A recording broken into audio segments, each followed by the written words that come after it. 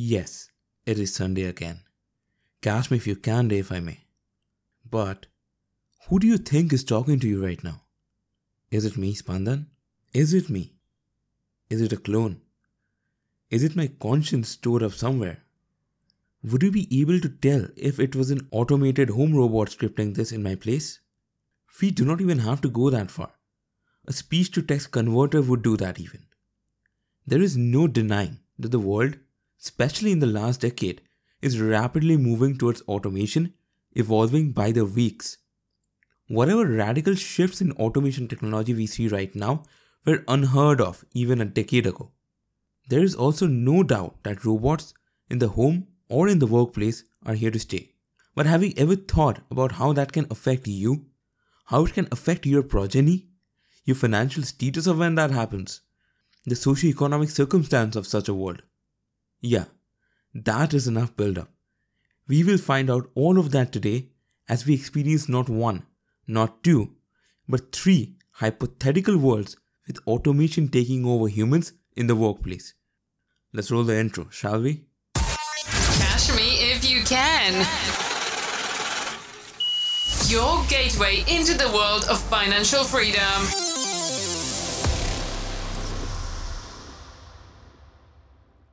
About 10 years ago, robots were used to entertain people by either making stupid comments or failing horribly at whatever they were supposed to do, and those very videos would go viral on YouTube. Fast forward to the present day, no one dare underestimates automation anymore. Autonomous driving is already a thing. Millions of factory workers are readily replaced by robots, and even our voice can be easily recognized and converted into other forms by AI. Robots are already rivaling humans at competitive games, intellect, and even menial jobs.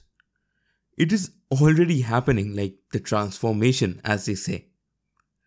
But if we were to go by the forecasters, it is the end of the world, just as they said in the 1920s, 60s, 80s. Yeah, none of those turned out to be true. See, although automation and AI are getting increasingly intertwined with our lives, and regardless of whatever conspiracy theories or mainstream media wants you to believe, robots replacing humans? That is still a long time away. Or is it? To understand how such a world would work and its implications, we need to start with the history and modern day first. Back in the 1920s, when industrial machinery started becoming mainstream, it was kind of a miracle. Cement mixing machines, door openers in subways, new farming equipment, all of these led to a phenomenon which we now call automation anxiety. There was an imminent fear that all of these new technologies would lead to mass unemployment.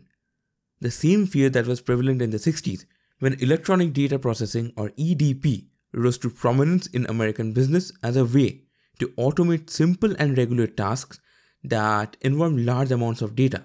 It was fast, it was accurate, and transformative, as with any new technology, not exactly welcomed in workplaces. The same phenomenon followed in the 80s, after personal and professional users of computers started to become mainstream.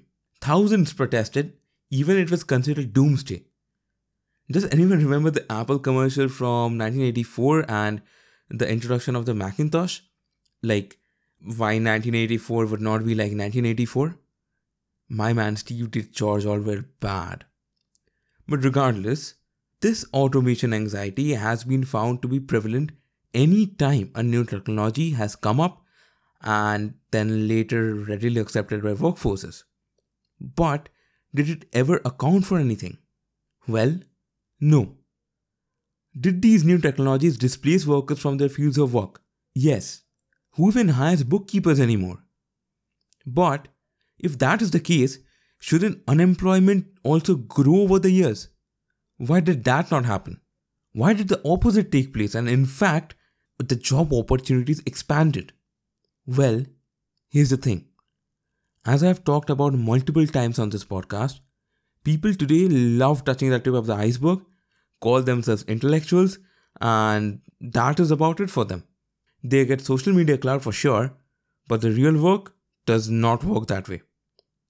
You see, whenever there is a disruptive technology at play, there is labor displacement over the years.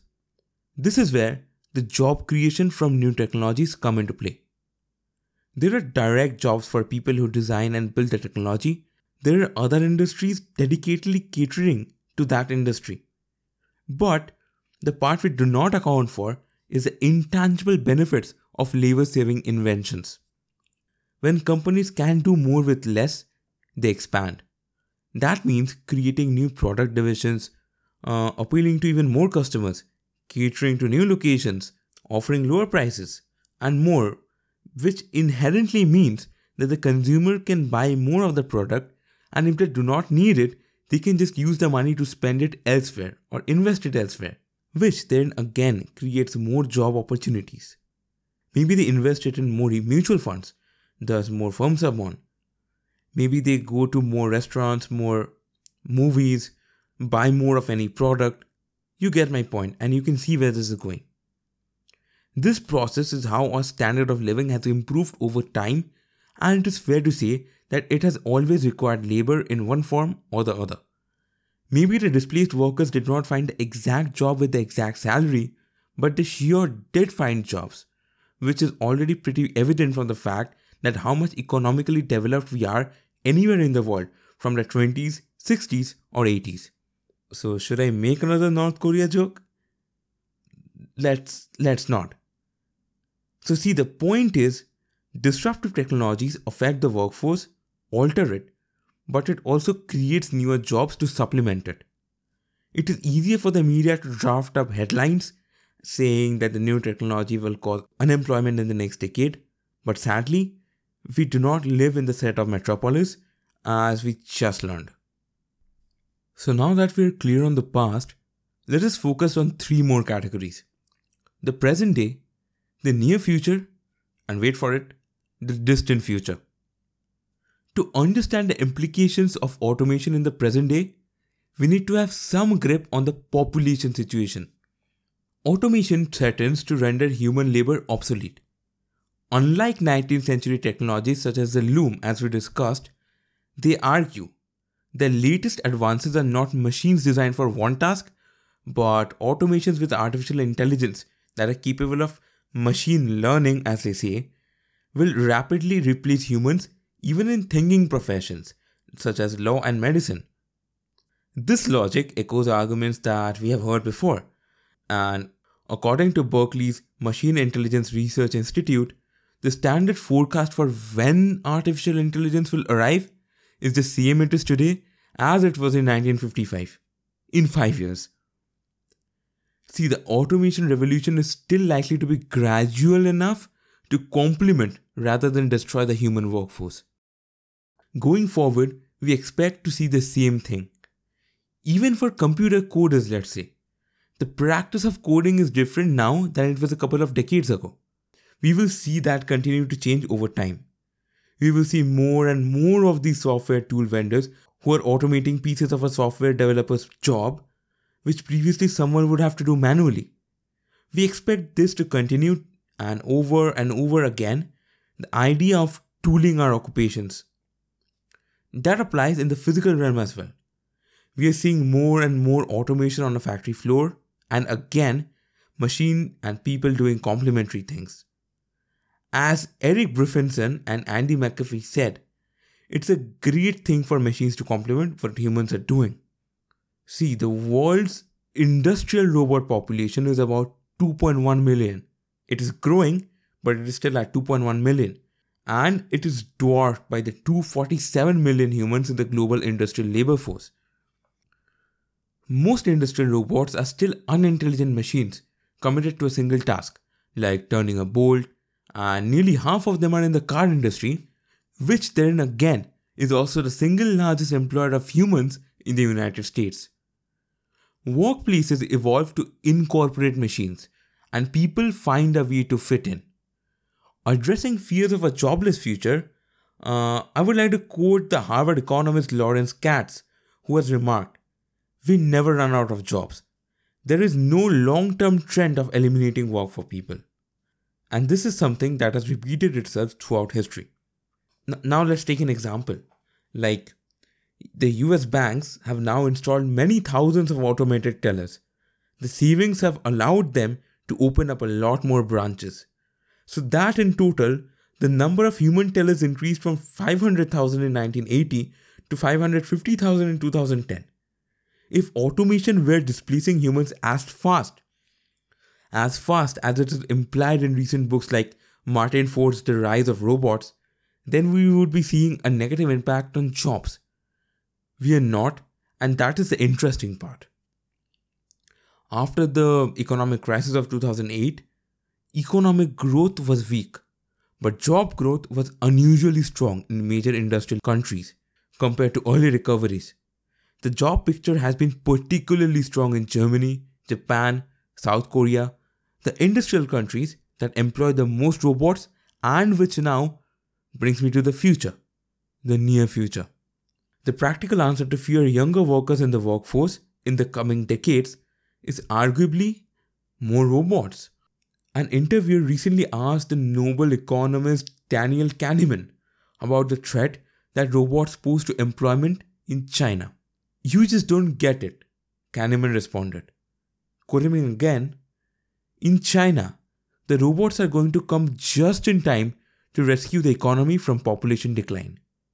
Beijing does get it and now subsidizes industrial automation."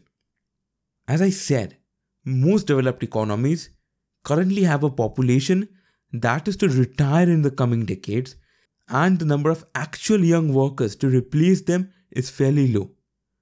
If we take Germany for this example, well, over 60% of its workforce is due to retire in the coming 2 decades, and its new population is declining. Yeah, we all know how as a nation Germany is, let's say, more open to migration, but from a purely statistical standpoint, that is simply not enough. See, over the past quarter century, as the consulting firm McKinsey & Company has pointed out, about a third of new jobs created in the United States were types that did not exist or barely existed 25 years ago. In the next transformation, humans are likely to replace jobs lost to automation with new jobs we can't yet imagine. We know we can't predict the future completely. For example, right now we have a bunch of people whose job it is to be an app developer for mobile smartphones, right? This isn't a job that anyone necessarily imagined a couple of decades ago, because mobile phones itself didn't exist. There is an academic research report that says around about half to 1% of jobs created each year are entirely new. And by 2030, we could be looking at another 8 to 9% of jobs in that time that simply doesn't exist today. How many more new jobs and new types of occupations can get generated? It's starting and could change over time depending on how innovative the economy is and how much time we invest in innovation and research development. And so that's potentially new. Economists may start counting growth in the robot population as a positive sign for economic growth, the same way that today we analyze growth in the human population. Before analyzing the population factor to play, as I said, we need to assess whether population trends are pushing a nation to rise or fall. Firstly, looking at the growth in the working age population, which sets a baseline for how fast the economy can grow. Then, tracing that, what are countries doing to bring more workers into the talent pool quickly? Are they opening doors to the elderly, to women, to foreigners, even to robots? In a world facing the challenge of growing labor shortages, it's all hands, human or automated, on deck. And that is a point rarely anyone brings up. So you should kind of understand by the growing trend, leave developing countries, but in developed countries, let's say China, Germany or Japan, yeah, automation is more of like a necessity to cope with the reduced working population than it is just for new technology. There's a big fear out there right now that the robots are coming. They're going to take all the jobs. There's going to be nothing for people to do. Results show quite convincingly that the problem is not if there will be jobs. There is a big question about will the workers today, given their existing skill sets, be qualified to get the jobs that will be there then. I bet that never crossed your mind. Now, here it comes. The part you have all been waiting for. The distant future. One of 3 possible worlds. Get ready to feel like you live in Cyberpunk 2077 as we proceed further. Okay, so here, we will take into consideration that automation, in general, has taken over the entire human workforce, the entirety of it that employs people. This is a very hot topic for economists to ponder upon and has been a very interesting field of research ever since automation anxiety started. But after all of that, most economists today come to one of 3 conclusions. 3 ways that it can turn out. Taking a page from EE, let's call these the good, the bad, and the ugly. Let's start with the good. I know you would like to resonate with it the most. So this is the kind of world where science fiction peaks. The good ending. Humans will be served by robot butlers and will mostly be unoccupied throughout the day. Robots will serve humans and humans' time will be freed up for recreational activities or creative endeavors. The companies that own the robots will be highly taxed, and the way that the people sustain themselves would be through some form of universal basic income, which will be distributed to everyone to make up for the salaries they lost. People can still own businesses though, maybe pertaining to one of those very creative pursuits. These people will supposedly make the upper middle class. Beyond this, people can live below their means on the universal basic income and invest some of it for better gains in the future. Yes, the markets would still exist. Almost everyone in such a society will live in abundance and lead a lifestyle far superior to the middle class today. See, personally, I believe that before this time comes, we would be very much colonizing other planets and not even be here on Earth. And there's another point that is overlooked here is how much of a drain humans are on the planet's natural resources. Well, most of the working population today contribute more to society than they can take back. But in such a world, this wouldn't be the case.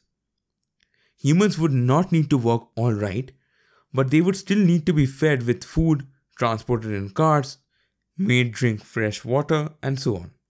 The earth has only so much resources to offer, and in such a society, that could be depleted soon.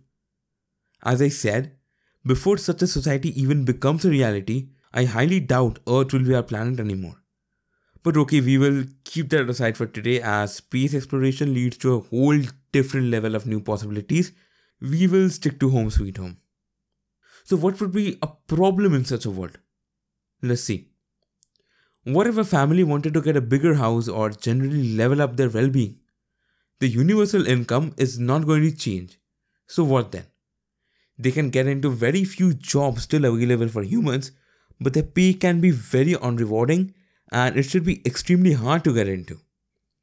Investing can work by saving their income, as I said, but in a world with universal basic income, when the income is already streamlined, that can be a potential problem. Oh, there can be another huge factor affecting the economy: sustained baby booms. If people are free all day and genuinely have nothing to do, we can pretty much expect a steep growth in population and a steady baby boom, which would also increase the income of the household. More babies would equal more income. Governments can postpone the monthly income until the child turns 18, but then again, it would not be universal anymore. So it is pretty evident that the baby boom can be a problem, as there is no hypothetical limit even as to how much the taxes can sustain. But everything considered, this is more than likely to be a very good world to live and thrive in, all things considered. But this is where we step out our fancy little bubble and face the reality of the situation as it is. The bad type. This is the second type of hypothetical society where humans are worthless. Don't get me wrong, the universal basic income structure is still there, but it is genuinely very basic and barely covers the expenses. In such a world, there will be a clear distinction between the people who own the companies that own the robots and everyone else. People will still have to scramble for low-paying job opportunities, whatever of it is left anyways. Children? No one would be having them. They would be highly discouraged in fact. Even it can also be mandated that universal basic income is only given to people when they turn 18, which would highly discourage parenthood in such a society. The wealth gap here would start to affect people and shape their lives. The people who own the companies would not be much better off either. Yes, they'll have much better living conditions, but what we often forget to account for is the social standard of such a society. If you keep a track of how things work, you know that South Africa is a very economically segregated nation. The rich in South Africa can lead an extremely lavish lifestyle. Fantastic opportunities exist there for them. But we have seen thousands of wealthy businessmen flock out of the country in recent years. Why is that? Social unrest. People do not like living in fortresses. And in this case, that would be everywhere. People would riot all over and there would be chaos. And neither of the two spectrums at play can survive in harmony. Yeah, this looks pretty bad, right? But it can get far worse. It is now the time to bring in the third type of society, the ugly one. Things are genuinely, ugly here. This can be very well a reality in countries where people would think that people should just work for a living. Social welfare or universal basic income, none of those would exist, and there will be hunger and starvation all around. Humans are to be considered worthless in such a society. A human without any economic value to be worthless. As grim as that sounds, that may very well be true. As I talked about in my anarcho-capitalism episode, we trade our time for money, which we then use to acquire goods and services, which would simply not exist here. Okay, that brings me to a very logical question most people can have, and that being, if the consumer base, as if the people cannot afford to buy anything, who will the businesses sell to? Well, amongst themselves. We might often be led into believing that businesses need a mass customer base to survive, but that is not exactly the case. A big population is not needed to keep businesses in business. If we take away the money from our current society, we can see that businesses provide everything. Food, clothing, shelter, anything in exchange for time, which we provide in exchange for the money. But if that time in question is out of the equation, the businesses would stop providing for any of those anymore. There will still be a market as in the other two cases, but in this particular scenario, businesses will just trade amongst each other. In such a society, mass population decline will be no surprise because the birth rate will take a massive toll. And as dark as it sounds, most people would starve to death. Yeah, this is the kind of world that we see in every dystopian movie ever made. So that was a lot to get around. See, here's the thing. We are blessed to live in a world where automation is complementing the human progress and making our life increasingly productive and efficient. The distant future is a very interesting hypothesis to analyze, but best believe, as I already said, we will be long gone before that. No, not dead, hopefully, but to a different planet altogether. But if we focus on the near future though, like the coming few decades, yes, automation is here to stay, and it would be a necessity even in some cases as we examined.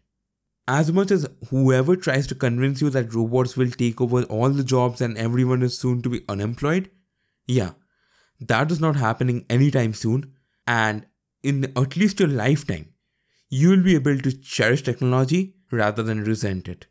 Albeit, restructure yourself a bit for it, as we always do. Thank you so much for listening to this episode and following this podcast on whichever platform you're listening to. You mean a lot to me. This was a really, really interesting episode, and I had a great time researching and making this one. So, the time has again come to bid farewell for the week And as time descends, I will see you exactly a week from today. Bye. Take care.